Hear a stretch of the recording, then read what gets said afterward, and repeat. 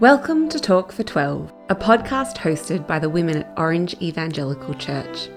These 12-minute episodes teach from God's Word and encourage and equip women in their daily walk with Jesus.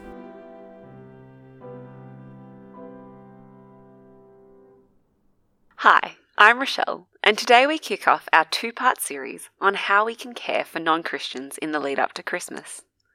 This week, I have Mel joining us to share how she cares for her non-Christian family. Mel, thanks for joining us. Although you're no stranger to the podcast, being a part of our Talk for 12 team, we don't often have you in front of the microphone. So for those of us who don't know you, can you let us know a bit about your family? Hi Rochelle, it's lovely to be back in front of the microphone. I'm married to Chris and we have 3 wonderful kids. Next year our youngest starts school, and it is the only year that all 3 will be in primary school together. As a family, we love playing board games and toasting marshmallows in our fire pit. We also have a puppy, which is a lot of work, but also a lot of fun. And luckily, he is very cute. He is.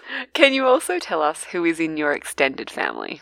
Yeah, so on my side of the family, our extended family is made up of my parents, an older brother, a younger sister, her husband, and their 2 kids. All of them are Christian. And in fact, I was very blessed to grow up in a family where not only my parents are Christian, but most of my extended family are too. On Chris's side of the family, we have his mum, dad, stepmum, brother, sister-in-law, nephew, and half-sister. None of Chris's side of the family are Christian. Thanks for sharing, Mel. I imagine that must make Christmases interesting. What does Christmas mean to you and your family? So like I said, my side of the family are all Christian, and Christmas is a big time of celebration for us. A lot of our traditions are shaped around helping us keep Jesus at the centre of our celebrations. We love to get together and spend time together. We love to go to church together. In fact, since we've been in ministry our entire married life and are often involved in making church happen on Christmas Day, my parents and brother always come along to church with us. Each year we have Christmas celebrations with all our extended family as well. Not on Christmas Day, but sometime in December. And while we love getting together whenever our busy lives allow it, getting together to celebrate the birth of Jesus always makes these gatherings extra special. My husband's side of the family is quite different. They're not big on getting everyone together. Occasionally someone will organise something, but if you've got other plans, that's no big deal either. I can remember early in our marriage inviting my mother-in-law and her partner to come for Christmas lunch at our place and being told, well, thanks for the invite, but we've already got plans for Christmas Day. When we asked what they were going to do, they told us they were going to the pub for Christmas lunch. Wow, there are certainly big differences in how your family views Christmas. Can you share with us what Christmas looks like in your household? Yeah, so in our house, Christmas time is the time we celebrate Jesus' birth, the promised King born to save us. Christmas is a really special time of the year, and we start preparing for Christmas early. We have lots of things that we do to help encourage our kids to keep Christ central in our Christmas celebrations, because we want it to be a time of year that they look forward to, and not just for the presents. We start playing Christmas music on November 16, because that's the day after Chris's birthday, and that's when I'm allowed to start playing it. We set up the Christmas tree on the 1st of December. We do the church Advent devotions together as a family, read Christmas books, make nativity cookies, and fill our Advent calendar with things that point us to the true meaning of Christmas, as well as some treats. On Christmas morning, we do gold, frankincense, and myrrh, which is a fun tradition we've carried on from my family. Gold is the main Christmas present wrapped in gold paper. Frankincense is a new cup that we get at the breakfast table, and myrrh is our stockings. All other presents wait until after church, and often after lunch, to help us keep focused on what we are really celebrating. It sounds like Christmas is a fun and busy time in your house. With the focus of Christmas being all about Jesus, how have you intentionally shared this good news with your non-Christian family?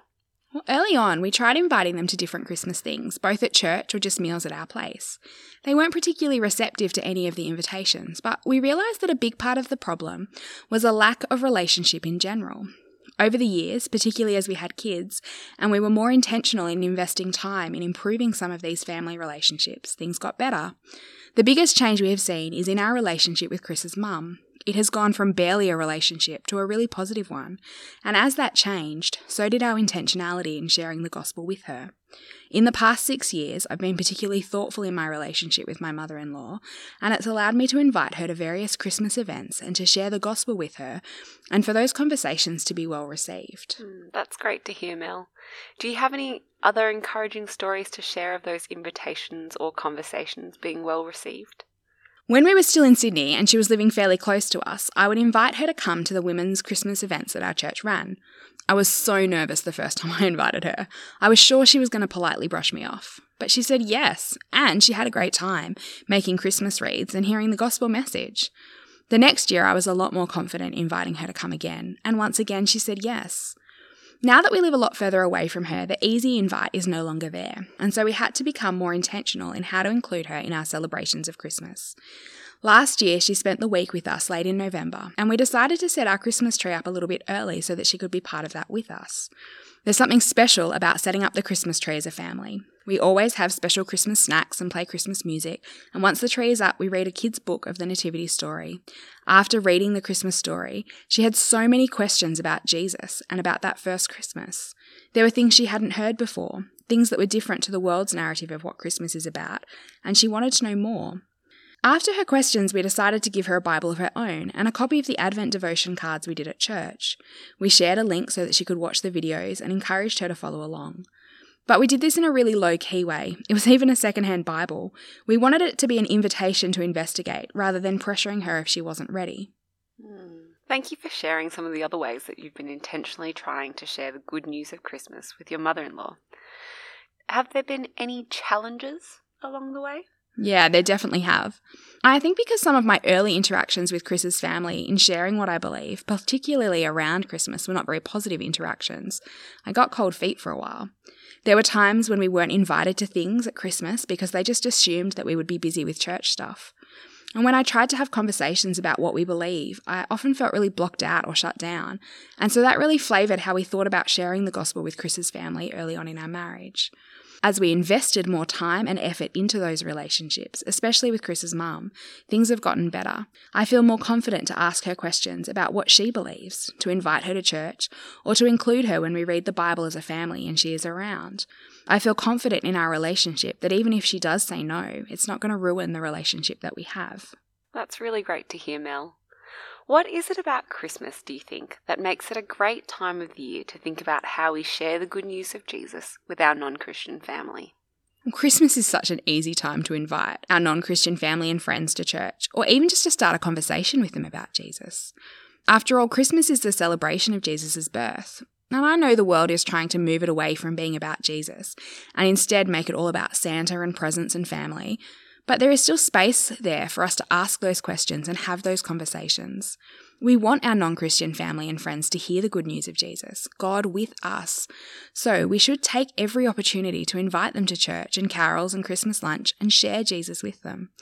I mean, we want to do this all year round too, but Christmas is just such an easy opportunity to do that. So true, Mel. What advice would you give to others who are considering how they can share the good news of Jesus with their non-Christian family this Christmas? I would say plan early and invite them to join in with the things that you're already doing.